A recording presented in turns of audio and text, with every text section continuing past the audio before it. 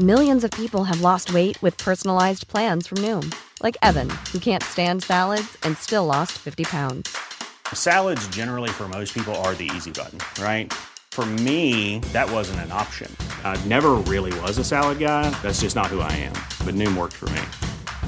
Get your personalized plan today at Noom.com. Real Noom user compensated to provide their story. In 4 weeks, the typical Noom user can expect to lose 1 to 2 pounds per week. Individual results may vary. I'm Sandra, and I'm just the professional your small business was looking for. But you didn't hire me because you didn't use LinkedIn Jobs. LinkedIn has professionals you can't find anywhere else, including those who aren't actively looking for a new job, but might be open to the perfect role, like me. In a given month, over 70% of LinkedIn users don't visit other leading job sites. So if you're not looking on LinkedIn, you'll miss out on great candidates like Sandra. Start hiring professionals like a professional. Post your free job on linkedin.com/people today.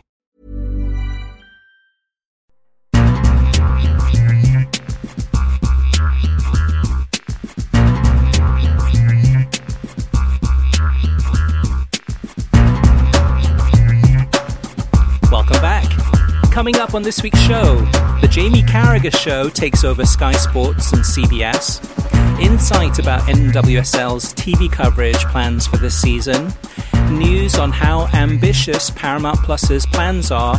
Plus, we have letters from you, the listeners, in our mailbag section.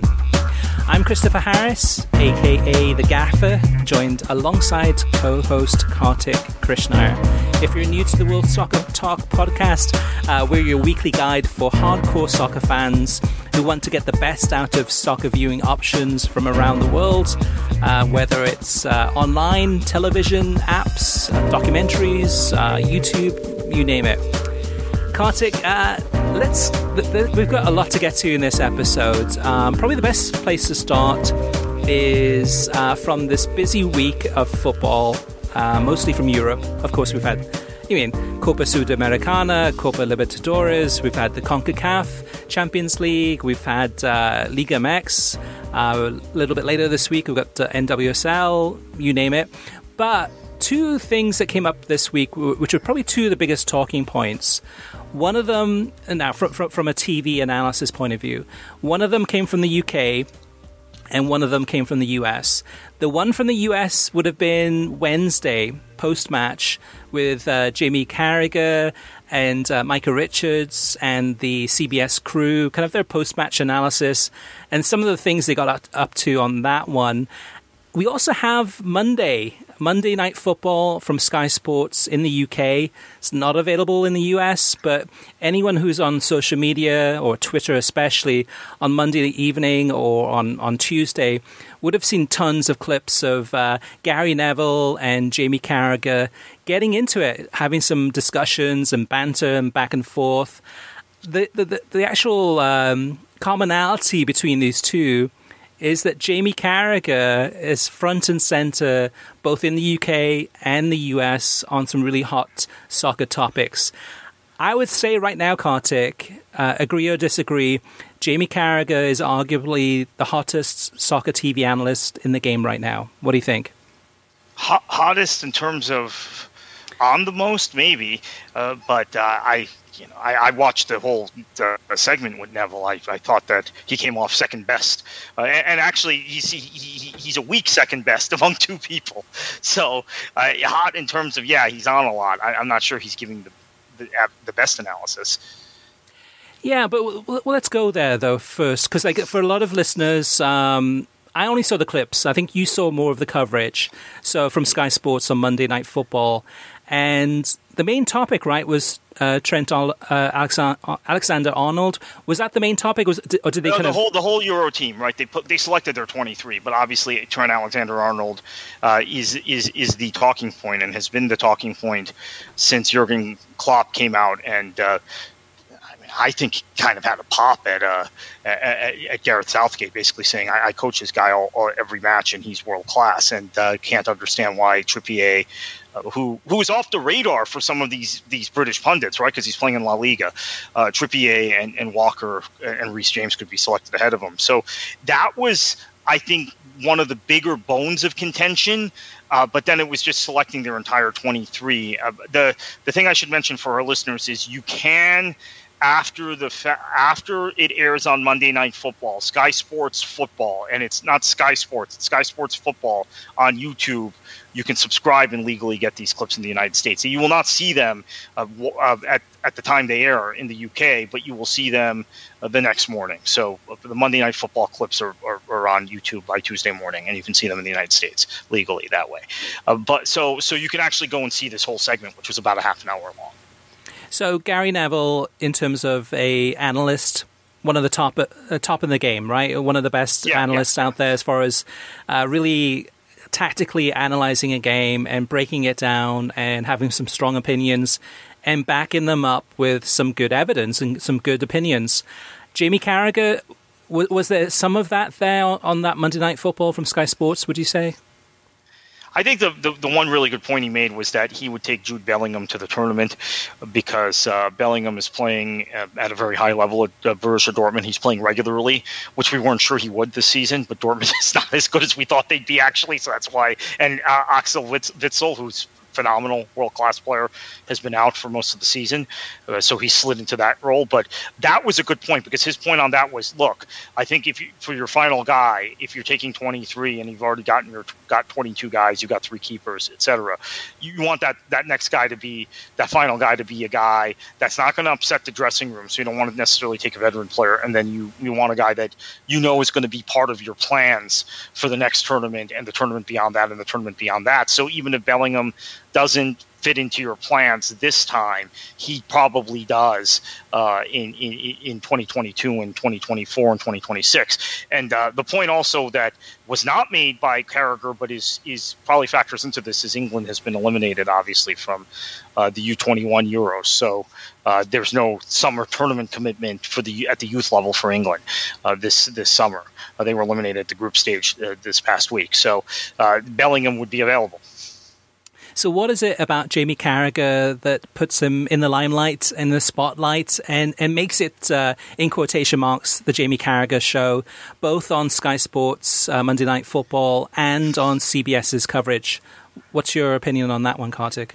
He's a jovial guy. He's a likable guy. He's got his Scouse accent and his kind of Scouse sense of humor, which I appreciate. And I've been around a lot of people from Merseyside in my life, so I actually do appreciate that. I think, though, when you're and the CBS studio seems to fit him because Micah Richards has kind of the same sense of humor, and Kate Abdo is kind of more lighthearted in the way she presents. What I saw on Sky on Monday Night Football was a deadly serious Gary Neville going through squad selection for a tournament that and we know what an England man Gary Neville is, a tournament he believes is the best shot for England to win a major trophy in his lifetime. So maybe it was the wrong occasion for Carragher to be joking and palling around, right?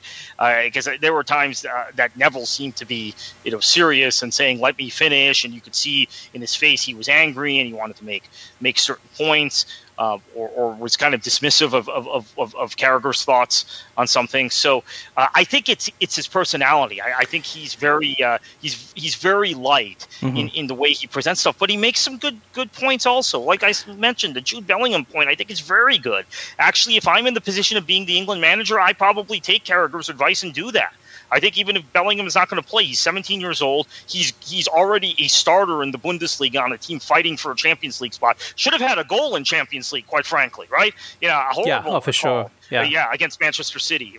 He picked Ederson's pocket. So, I think I take that guy. I agree with Carragher on that. I think if you have if the last guy on your roster is not going to play anyway, might as well take a guy that you think is a good one for the future. I think with Jamie, it's all about him. And that's not in a bad way. I mean, I find him entertaining. He has the gift of the gab.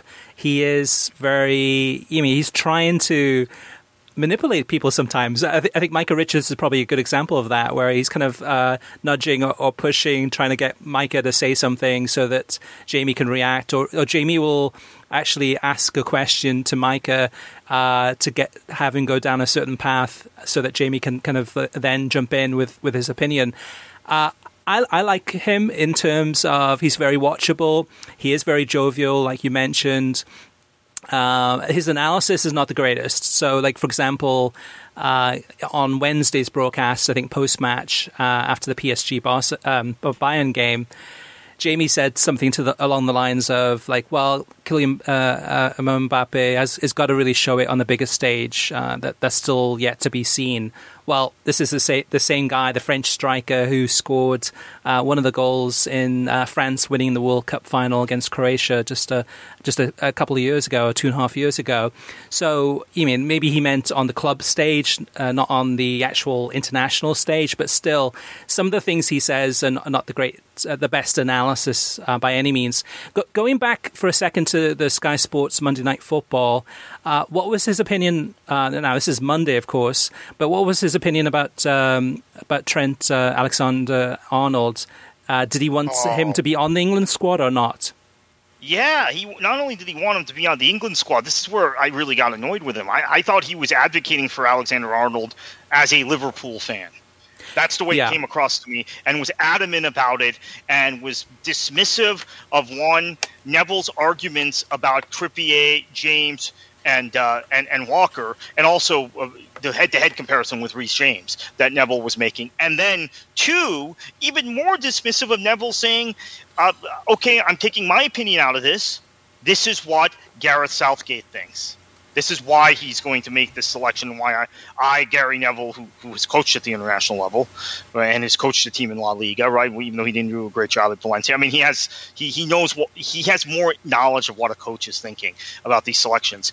Why Gary Neville believes that Gareth Southgate is not taking Trent Alexander-Arnold to the Euros, and then gave multiple reasons. Trippier, he thinks the combination of Trippier being experienced, being a guy that can play in a back four or back five, now playing for Diego Simeone, which means you're defending an awful lot, right? Because that's Atleti. And then Walker's experience and ability to play also as a center back, and then just thinking Reece James is a better one-on-one defender than Alexander-Arnold, that those three guys are all ahead of him from the perspective of Gareth Southgate. Carragher didn't seem to appreciate or respect this point, that this is what the England manager is thinking. I mean, to him, that was just, Liverpool, they won the Champions League, they won the Premier League, and he's going on about this stuff. Right. And it just, to me, sounded very fanny. What's interesting, though, too, I mean, Gary Neville can get that way, too, about Manchester United. So it's, in some ways, it's good to have those two both on that show, because both of those clubs hate each other. And both of them are very protective of their own teams in terms of, and it does skew their analysis for sure, because, Carragher, we saw on Tuesday some of the weaknesses of Trent in terms of his defensive abilities, and saw a couple of clear examples of why he shouldn't be starting in this England team in the Euros this summer. But the thing about Jamie is that he's a master of social media. So I did not see Monday Night Football, Sky Sports. All I saw was the clips on social media, and a lot of them were Jamie Carragher making fun of Gary Neville. It was kind of like, here's Jamie in the studio laughing and then kind of pointing at Gary Neville, and Gary Neville's kind of there just, not saying anything and just getting pissed off.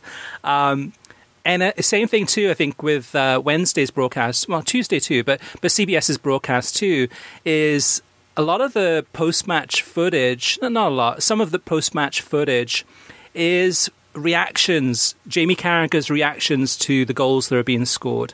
Micah Richards' reactions, and Alex Scott and Kate Abdo.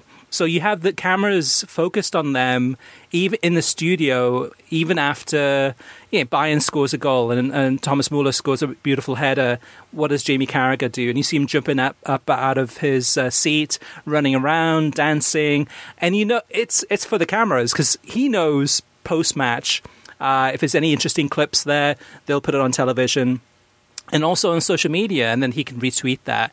I think that's the part that has made him what I would say is arguably the hottest TV analyst right now. Is he knows how to game social media, and he's doing these things, and it's working, because you and me talking about this for like 10 or 15 minutes about Jamie Carragher. I mean, yes, the football was amazing this week. It was a great week of games from around the world, but we're talking about Jamie Carragher.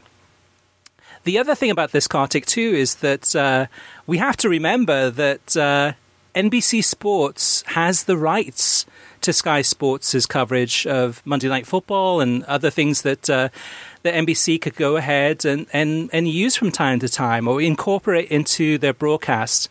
The tricky thing about Monday Night Football is that from NBC's perspective, for a game that's on Monday, the second game, it usually ends about 5 o'clock. And by the time they do the kind of the post-match reaction, it's then 10 after 5, and then it's a hard stop at 5:30, and you've got commercial breaks in between there. So there's not a lot of time to actually kind of bring in Sky Sports. Also, at the same time, too, you've got the production team working with Liam McHugh and the two Robbies or whoever's in the studio on that Monday. So there isn't really much of an opportunity to bring it in unless you say, hey, two Robbies and Danny Higginbotham and Liam McHugh on Monday, you guys take a break. We're actually going to go ahead and use more of Sky Sports' footage and kind of integrate that broadcast more into what we're doing. I guess at the end of the day, Kartik, I just feel that we're missing out. NBC Sports could be incorporating some of this footage into what they're doing in stateside to make it more exciting. And I just feel that we're missing out, that there's a lot of viewers and listeners that are not seeing this really good entertainment and good television. Yeah, and conversely, it seems like NBC goes to Sky Sports for kind of these boring pit-side studios hosted by Kelly Cates or whoever that don't give you a whole lot more than you're getting on NBC. And we're missing out on these really good segments on Monday Night Football, the debate, some of the other things that might liven up the broadcast a little bit. I don't propose getting rid of the NBC Monday studio hosted by Liam McHugh or Ahmed Fareed. I think that's fine, but they should have maybe a 15-minute segment where they go to Sky Sports, where they have clips from Sky Sports to liven it up, because Monday Night Football is the premier Sky Sports broadcast, right? That's really kind of they've developed that into. It's the top football show.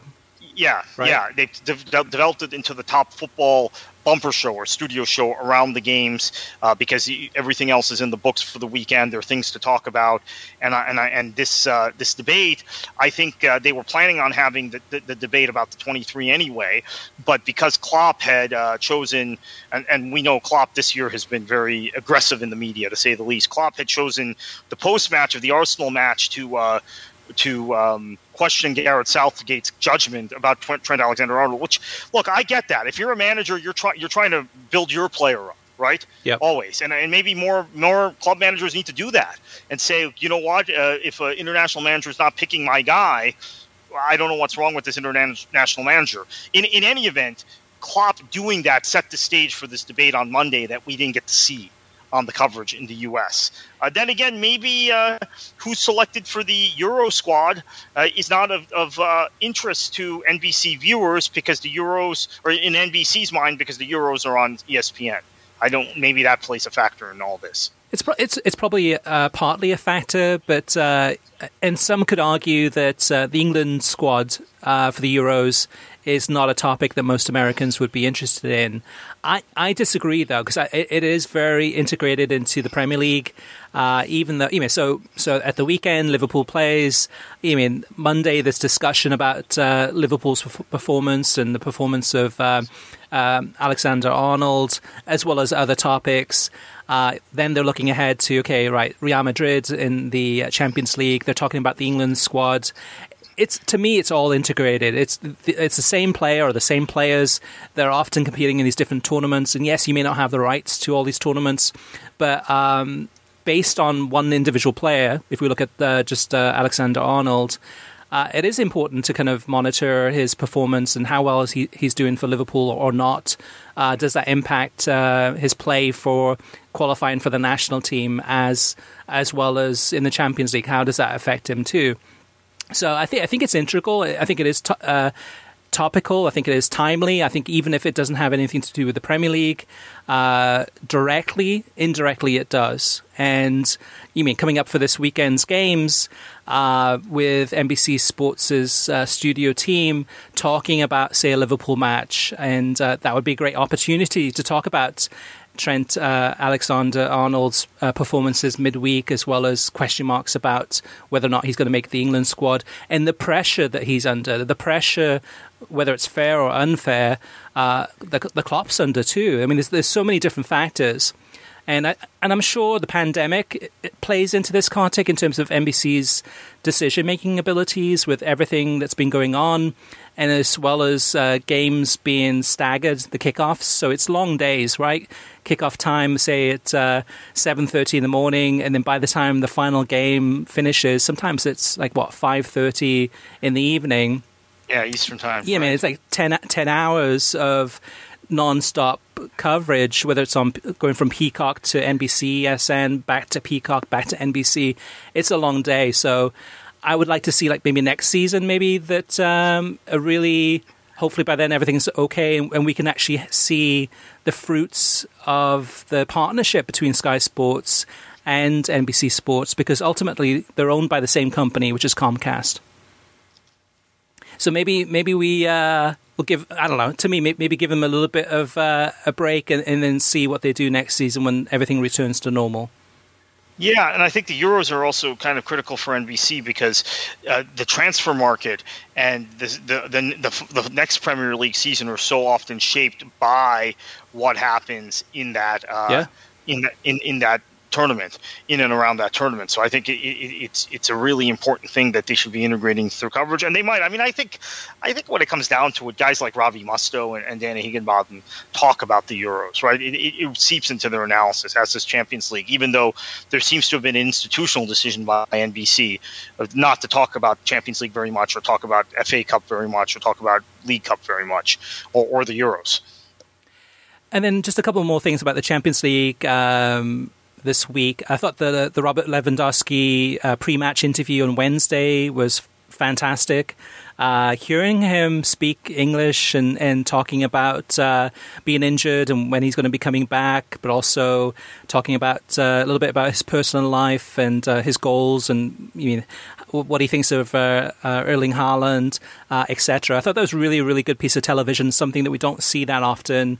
I thought Clive Tildesley's commentary on Wednesday was very good, as was Peter Drury on Tuesday for those big games. But the one point I would like to add, though, too, is that on Tuesday's matches, you had two really bizarre decisions in that Man City Dortmund game in the first half. And at halftime, to me, I want a referee analyst to be analysing those. CBS Sports has Christina Unkel on staff, so she's available if you want to incorporate her into the broadcast. But instead, they had Jamie Carragher and Micah Richards discussing the points, discussing those decisions. And when you have players or analysts doing that, they're not referee experts. They're not on top of the latest all the latest developments with refereeing and know every little intimate detail. That's where you need a Christina Unkel. And to Fox's credit too, I mean, at least with Dr. Joe, they had somebody on staff who could actually break things down and give us a good reason of what happened and why. And I think that it was really crying out for Christina Unkel on Tuesday. So that's a big miss there, I think, from CBS. Yeah, I totally agree. I'd like to know the referee's perspective on how the referee can miss a call like the Bellingham call that I referenced earlier in the show, because that's also kind of heartbreaking from the perspective of a young English player. You get, as we're saying, Carragher saying, take this guy to the tournament because he's going to be the guy we build around in 4 to 6 years. What a confidence boost that would be for him away from home, coming back to England as an England international, full England international, to score that goal. And instead he gets booked. So I would love to know what the referee's angle was, the trajectory, why he made the decision that somehow Ed Arison had been interfered with. Which, if anything, it might be a foul the other way, right? Although, no, it's no foul. It should be just a goal. But, right. Yeah, so I think that was a big miss. And I think the fact of the matter is, because of the nature of Champions League, which is this one and two off competition, right? It's not the league, and I say it all the time that we complain about officiating at the league level, but over a 38-match Premier League season, 34-match Bundesliga season, 38-match Liga 1 season, etc., these calls tend to even out for clubs. And we obsess about certain calls in matches and say, oh, if this had gone this way, this team would have 2 more points. They wouldn't have drawn, they would have won, and they would have won the title, or they would have been in the Champions League, or they wouldn't have been relegated. But those things tend to even out. They don't in Champions League. Mm-hmm. We've seen it time and time again that generally, most Champions League winners have had a lot of good fortune in terms of officiating, and I would include both Pep victories in that, Barcelona in 2009 and 2011. I would include Real Madrid the year that they had all these kind of strange calls against Bayern. I want to say that I can't remember if that was the quarterfinals or the semifinals. Every call went their way. And there have been others too.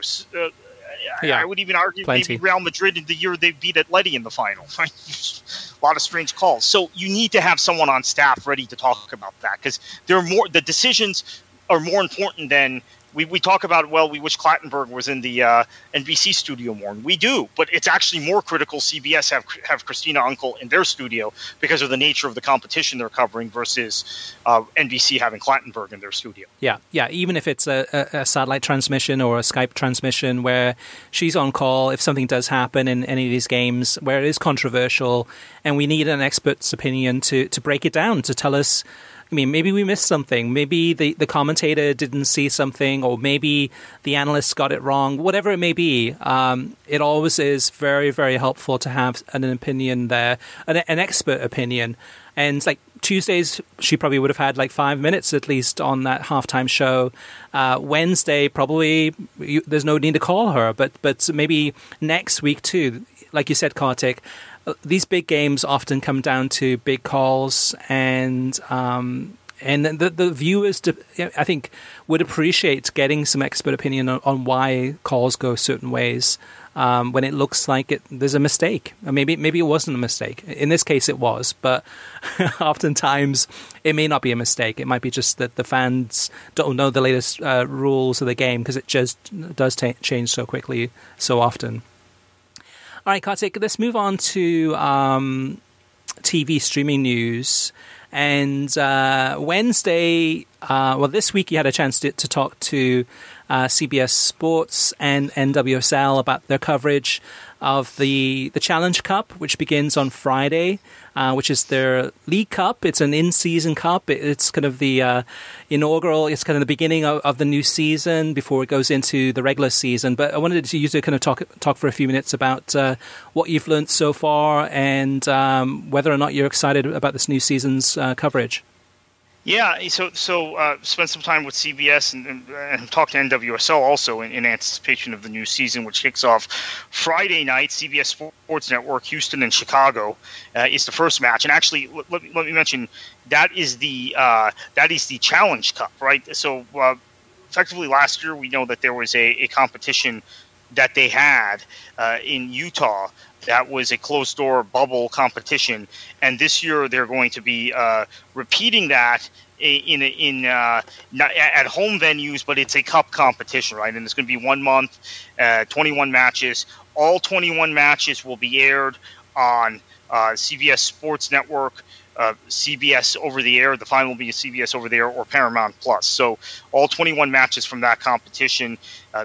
Exciting development. JP Dellacamera, who we think very highly of on this show, and I think most people around American soccer do, is going to be the lead announcer for the big matches on CBS Network Television, and a few of the matches on CBS Sports Network. So talk to NWSL about that. They're very excited to have JP Dellacamera as a voice of their league. That's a big step for them. Also, they'll continue on with Jen Hildreth and Lori Lindsay doing a lot of the CBS Sports Network matches. Jen Hildreth has been doing NWSL from the beginning and did WPS before that as the lead commentator. And I should mention Ali Wagner will be paired with JP Dellacamera, which I think everybody kind of assumed, but probably who was listening. But that it is Ali Wagner. CBS is very, very committed to NWSL. That's one thing I learned, Chris, as they gained more rights in their soccer portfolio. They've gained, obviously, Serie A, Argentine League, Brasileiro, all the CONCACAF rights, in addition to having the UEFA club competitions in NWSL. NWSL still has a significant place because they see it as an elite Premier level like league to go along not just with their other soccer content, but to go along with their other sports content. They show the NFL, they show the Masters, they show SEC football. For now, they're losing the rights, but they show SEC football, which is the Premier. It's like the Premier League, right, of college football in many people's minds, and the NCAA basketball tournament. So to them, NWSL is a premier property, which is why you see such a commitment to showing games even on over-the-air CBS. The other thing I would mention, Chris, is that they were pleased by the ratings last year. I don't think you and I on this show and in print have speculated that NWSL, if with the right broadcast partner, could get similar numbers to MLS. Right? Mm-hmm. It was a theory of ours, but it had never been tested until last season because they had always been on networks that were also covering MLS and treated it as a second-tier throwaway property in ESPN and Fox, or were on Lifetime, which most people just didn't think of for watching sports. Although they had some matches on Lifetime that got decent numbers, as we've talked about in that era on the podcast. But now that they're on a mainstream network that is pushing them and even giving them broadcasts over the air, the numbers have been very impressive, and the league is in a very different place, I think, from a public relations, public perception standpoint, being on CBS than they were a couple of years ago when they were had that A&E deal, which had them on Lifetime, and before that on Copa 90 and all these. I can't even remember what was Copa 90. It was Go 90 right. And all these different carriers. And then they were on ESPN for half a season, but it was kind of throwaway on ESPN News, etc. So very, very positive developments. Real quickly, season kicks off Friday on CBS Sports Network. CBS Sports Network has aired a documentary already at the time of we're recording this that they will re-air a couple times this week on the bubble. They call it the original bubble. NWSL was the first American professional sports league to go into a bubble before baseball or basketball or men's soccer, MLS or hockey. First North American sport to do that. So they have a nice little documentary about that, and then they will have the final of the Challenge Cup in early May on CBS over the air. They will also have the final of the NWSL regular season in November on CBS over the air. And last little tidbit, the door is open for maybe putting more matches, moving more matches to CBS. So that's a very, very encouraging thing. And maybe if those numbers are good, they'll be encouraged to move Serie A matches to CBS also. So I think it's a rising tide lifts all boats in soccer. Yeah, so every match will be on Paramount Plus, as well as Kartik mentioned, some of the games on CBS Sports Network, some of the games on CBS Over-the-Air Network. And what's interesting about this, Kartik, I think from my opinion, is that there's definitely a buzz, there's an excitement, there's a freshness about NWSL, and it reminds me of some of the early days of Major League Soccer, where there was excitement. I mean, NWSL has been around for a while, but it reminds me of some of the early days of MLS. And I think in some ways, NWSL is a good league. It's entertaining to watch, but it also benefits from not having a lot of competition in the women's professional soccer leagues. So you've got the Women's Super League, but most of those games are on the FA Player. I think most soccer fans, talk about mainstream soccer fans, most mainstream soccer fans probably aren't even aware that the FA Player exists. Some of the games, yes, will be on NBCSN, but it's usually only on weekends when there's no Premier League matches on. It's an FA Cup weekend or it's an international break.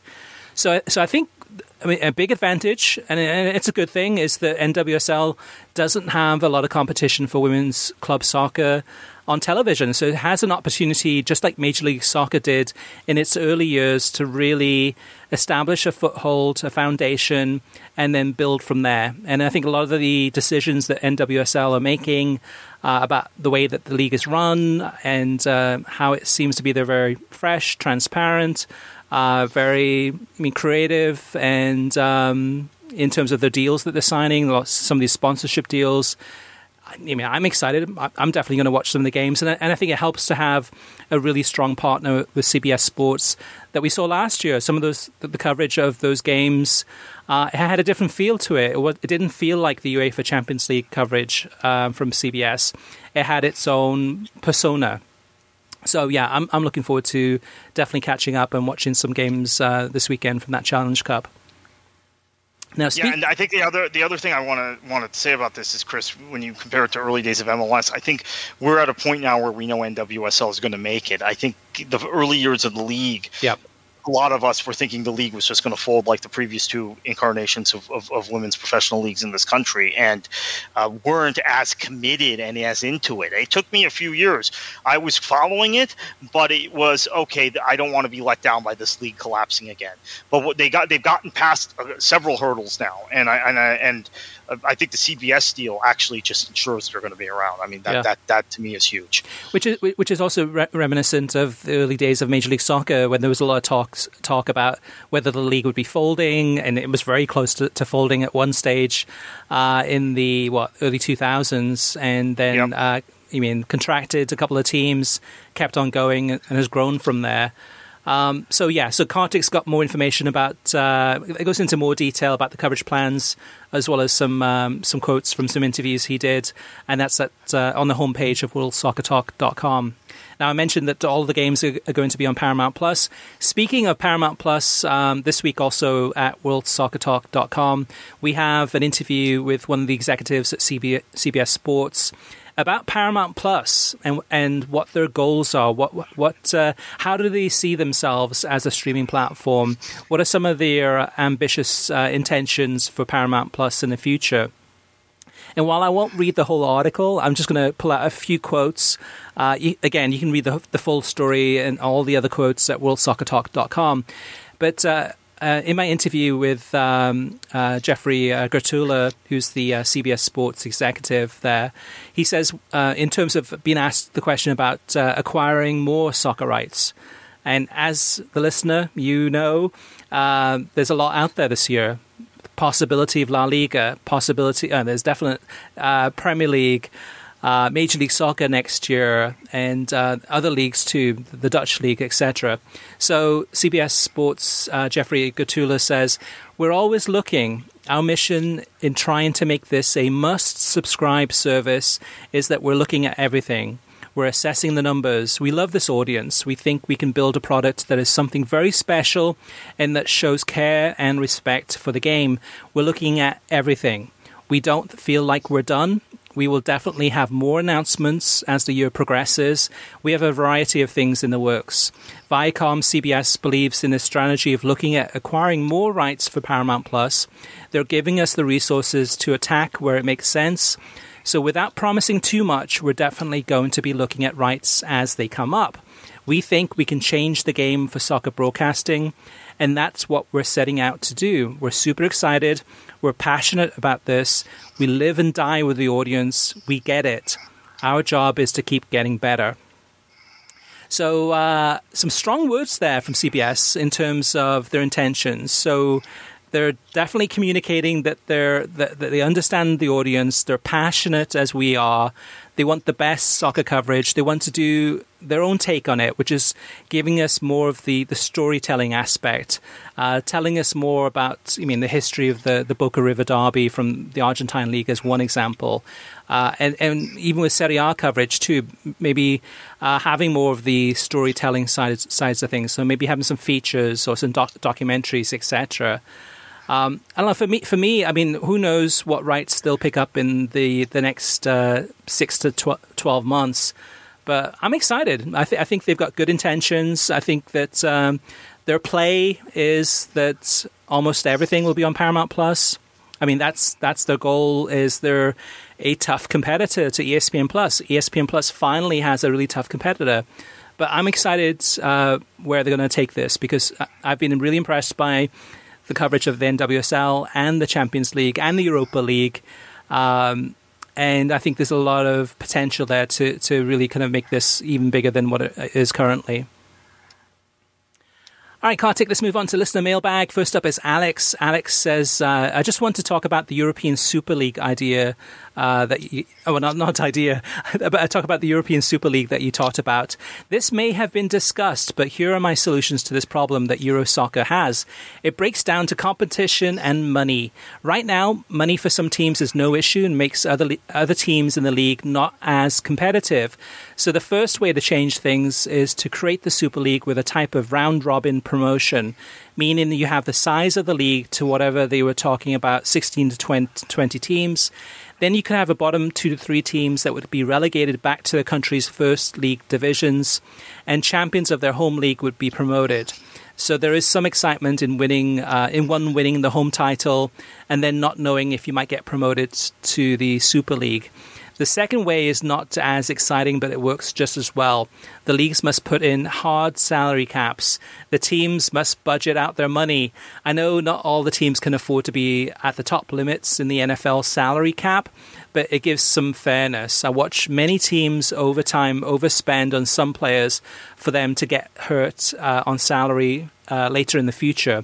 To me, it's the only way to see teams compete with a lot of big-name teams. To me, remove the top 4 to 6 Premier League teams, and now the other teams could play and compete like the Championship, or you keep them and make the top 4 to 6, making them spend less and have to make harder decisions on who they bring in.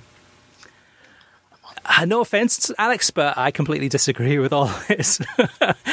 One, I'm against the whole concept of the European Super League in the first place. And two, I'm against the whole idea of having salary caps. I think it's if Russian oligarchs or tycoons want to invest as much money as they want to into a club, and no matter what happens to that club, whether they go up or go down or whatever, to me it makes it more exciting rather than having a really boring salary cap where they have to work within. Now, that may not be the future, Kartik, but I don't know. I just do not like that approach. Yeah, I don't like salary caps. What I do like are luxury taxes. So I think that there can be a guideline for what you can spend, and if you go over it, you pay a fine into a kitty that gets divided among the other clubs. So I'm an anti-salary cap guy. I do think it's anti-competitive, and I think it also prevents investment. I mean, one of the things you want in this sport is more investment. You want more people to be putting their money in their sport. It ultimately helps the communities they're in also.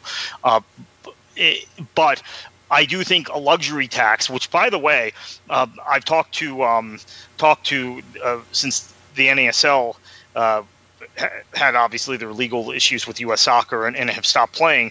Talked to a number of people in that league, which I had previously worked in, but was not working in at the time, that they did implement a luxury tax, and there were a few teams that had to pay because they went over the prescribed limit, and they were able to distribute funds to the other teams. So it is a way of being a deterrent, but also saying, hey, if you do go above that line, we will help the rest of the league. It's not just going to be something you can blow past without consequence. Gene says, Paramount Plus becomes the big winner in the near future. The Nations League games against Honduras and either Mexico or Costa Rica just became must-see if you're a fan of the U.S. men's national team. Berhalter has already stated he wants a full squad at these matches.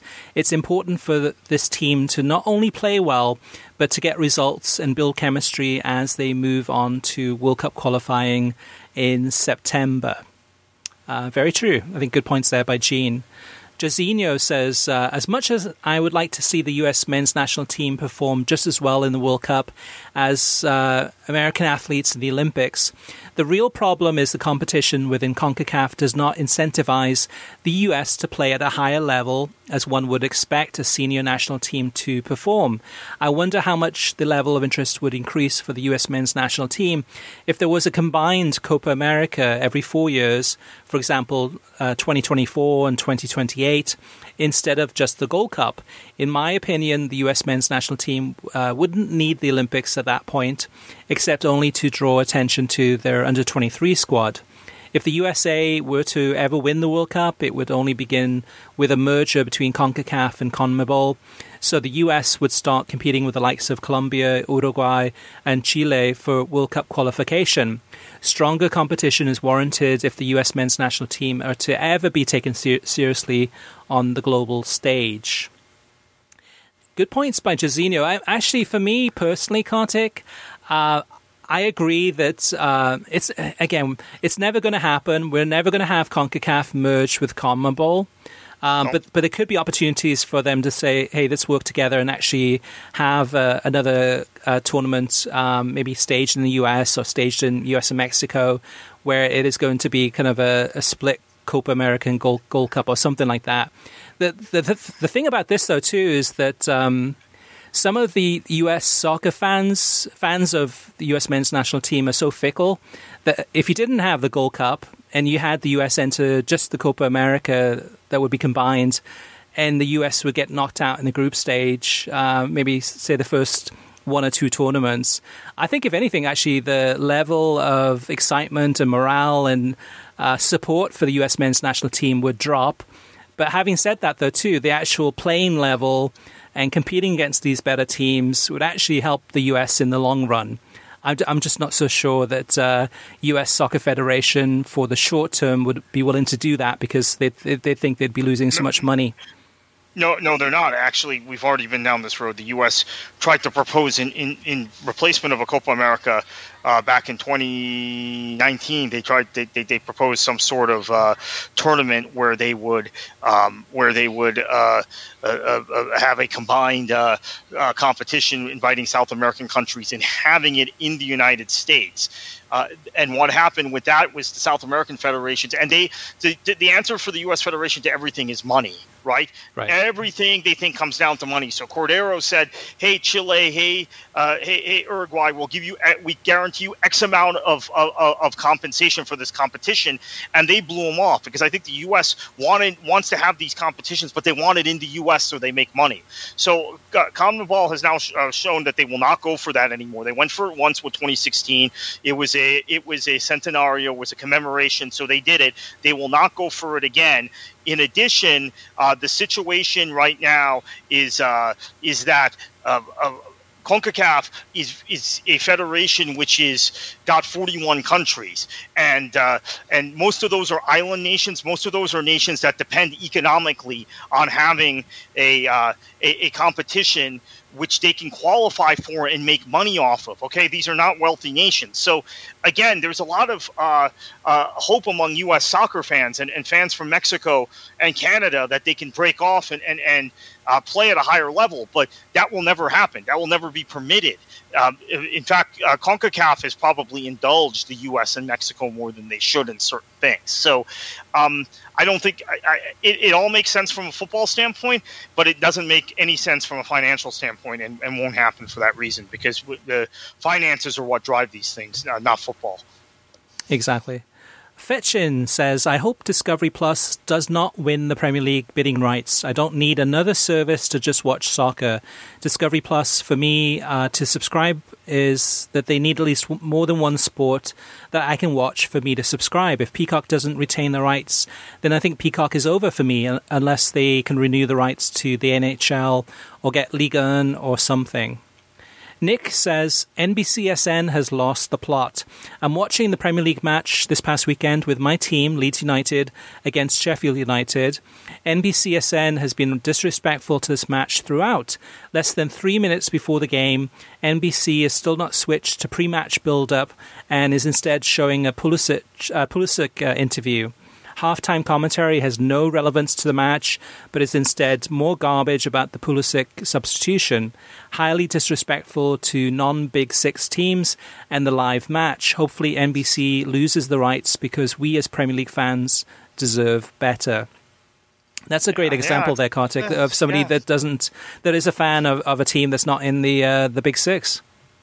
Yeah, thank you for that, Nick. This is exactly what I keep talking about, both on this show and on Twitter and in personal conversations. And I thought it had gotten a little better since December, but then we saw backsliding.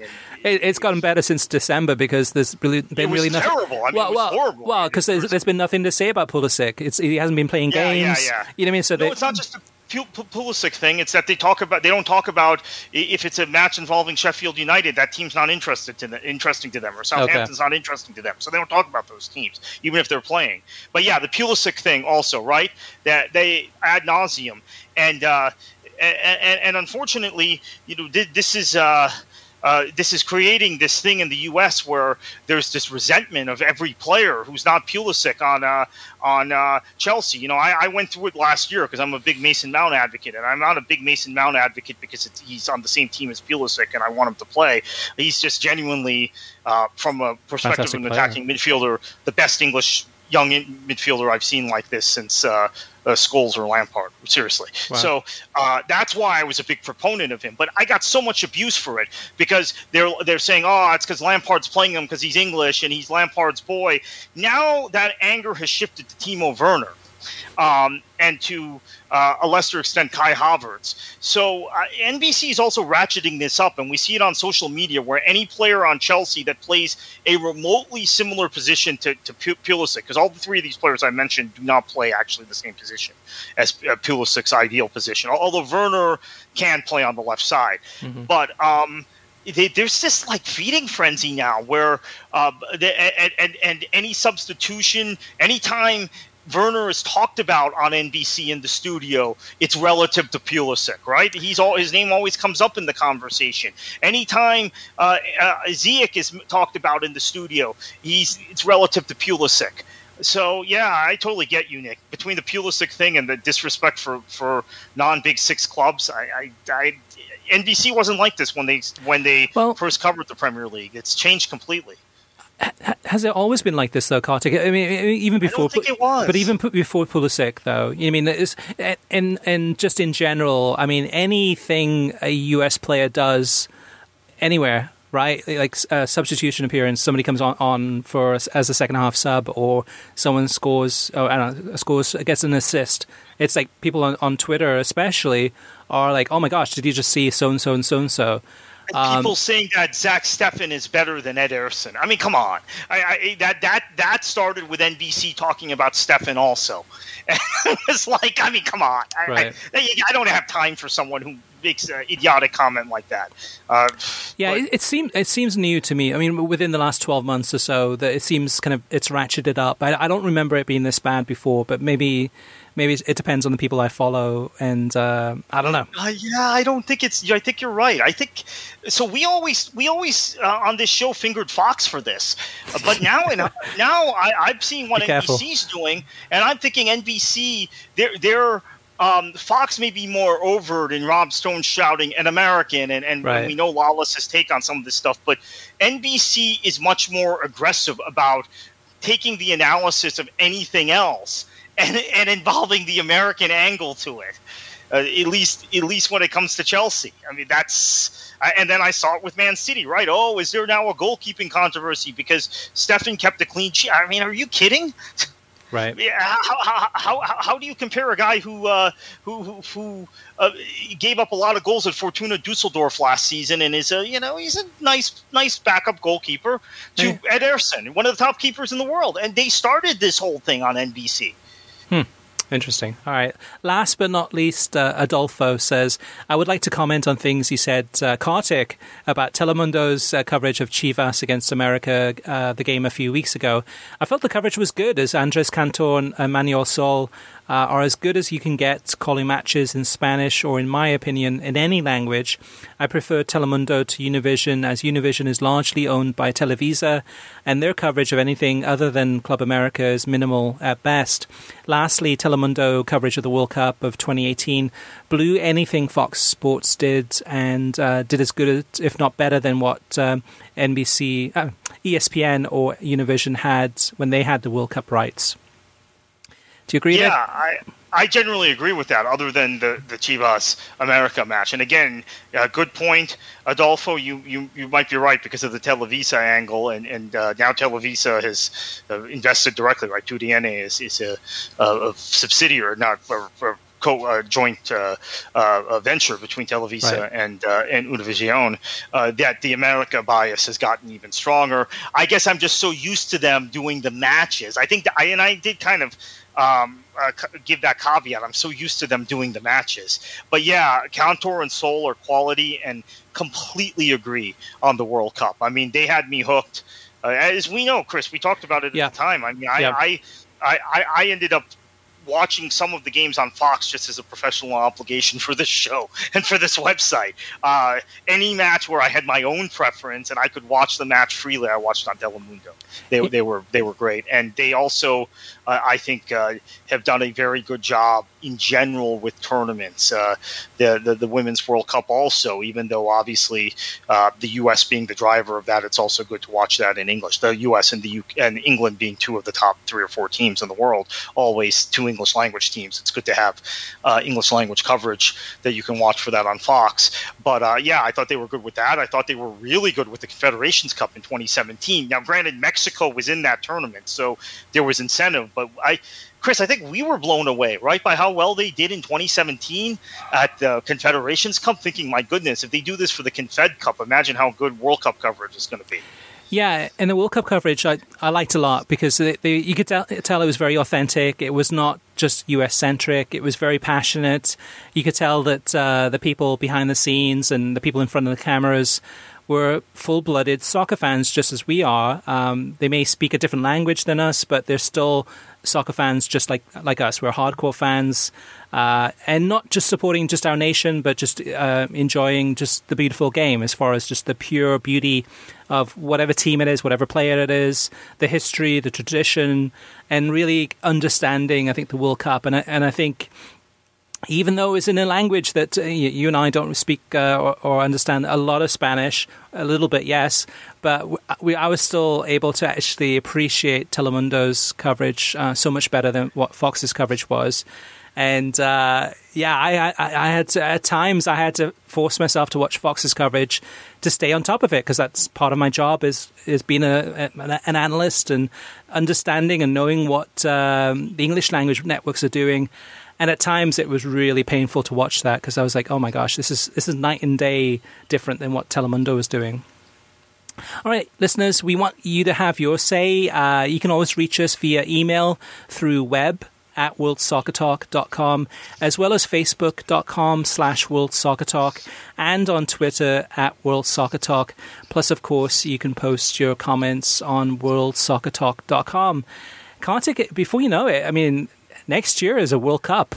You know what I mean? We got Fox's coverage. It's going to be back, right? So don't get too. We got Fox and Telemundo will be back. November of 2022? It'll be here before you know it.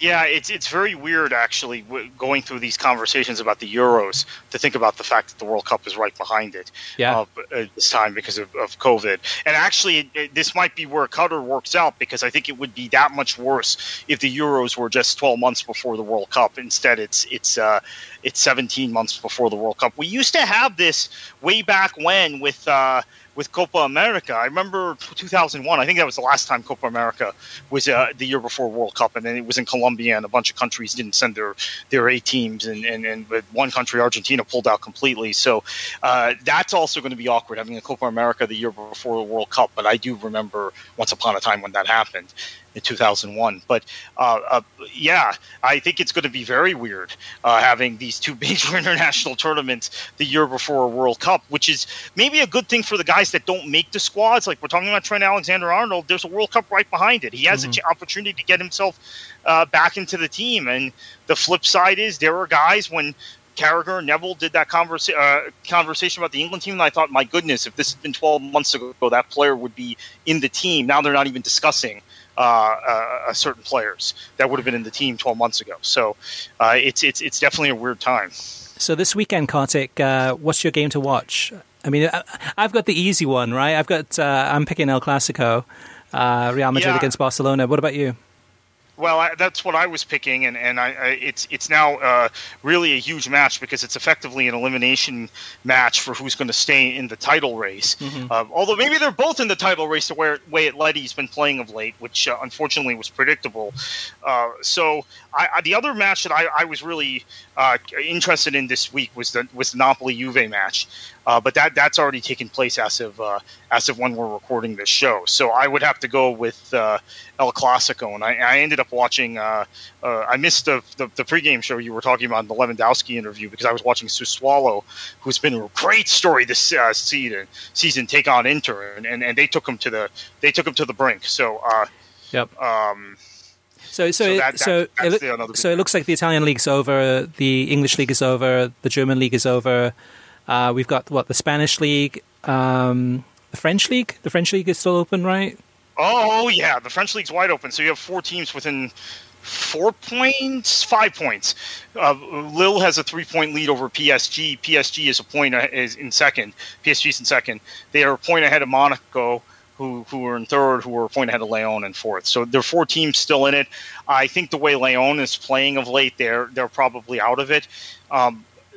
The reason Monaco may really have a good shot now is Jonathan David has gotten hurt for Lille, which is a very, very big injury. The Canadian international, maybe their top player. And then Neymar has gotten himself suspended for PSG. Now, we saw him play well against Bayern in the Champions League, but he's suspended for the next 2 Liga 1 matches, and I think David is out for 2 or 3 weeks. So the door might be open for Niko Kovac at Monaco, who took over the team from Jardin and has been brilliant since he came in, and really kind of whatever – you were at Kovac's last match with Bayern, which he got sacked after against Eintracht, who he had done great with. He had done great with Eintracht and then was not the right fit for Bayern, but he's really rehabilitated his reputation. If there were 4 more matches in the season, I would say Monaco would win the league for sure. But it's not a 42-match season; it's a 38-match season, and they've got to still have to chase down PSG and Lille 4 points. I think they might do it. Yeah, and the French league, for anyone who's interested, who wants to watch a promotion race, right? Other than Spain, this weekend there's 3 games on television. Actually, 3 games on streaming on Sunday on beIN Sports Connect. We've got the full schedule at worldsoccertalk.com, but and also including Strasbourg against PSG on Saturday, and that one's on beIN Sports, the English language channel. So you can still watch most of the games, Liga, and if you want to stay on top of that league. And I should mention really quickly for the audience, since we're on this U.S. thing and we were bashing the Pulisic talk, I will give some positive American talk. Jonathan David's injury has opened the door for Timmy Weah to start. And it appears like he will be the direct replacement, and he will be starting in his place. So that's an American international replacing an injured Canadian international. Nice CONCACAF story, but also a title race on the line, and Tim Weah is going to play a big role in that. And Lille are 3 points clear right now, 7 matches to go. And I think last week's podcast we teased some news and said, stay tuned next week. They might have a big announcement. That big announcement hasn't been made yet, but there will be a big announcement next week. So check out worldsoccertalk.com for that. And thanks for listening. You can get a new episode of the World Soccer Talk podcast every Thursday. Every episode is released on Amazon Music, Spotify, Pandora, YouTube, Stitcher, iTunes, TuneIn, Audio Boom, Overcast, and worldsoccertalk.com, as well as all of your favorite podcast players. And if you like the show, share it with your friends on social media. And we'd really, really appreciate it if you can give us a review on iTunes. It definitely helps the show. And Kartik, El Clasico, NWSL, USL, Premier League, you name it. I mean, there's so many leagues this weekend, and it's probably on Saturday alone, there's probably about 60 to 75 games available. It's so many to choose from. But what are you going to be doing this weekend, and what should the listeners do? Enjoy your football.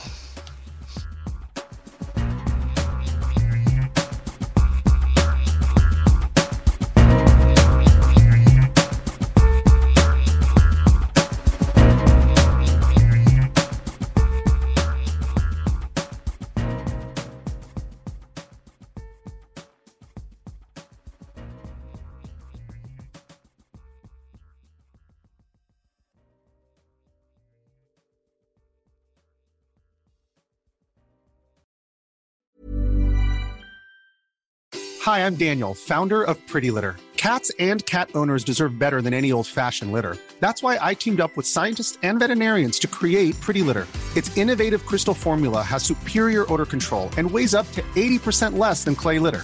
Pretty Litter even monitors health by changing colors to help detect early signs of potential illness. It's the world's smartest kitty litter. Go to prettylitter.com and use code ACAST for 20% off your first order and a free cat toy. Terms and conditions apply. See site for details. When you make decisions for your company, you look for the no-brainers. And if you have a lot of mailing to do, Stamps.com is the ultimate no-brainer. It streamlines your processes to make your business more efficient, which makes you less busy. Mail checks, invoices, legal documents, and everything you need to keep your business running with Stamps.com. Seamlessly connect with every major marketplace and shopping cart.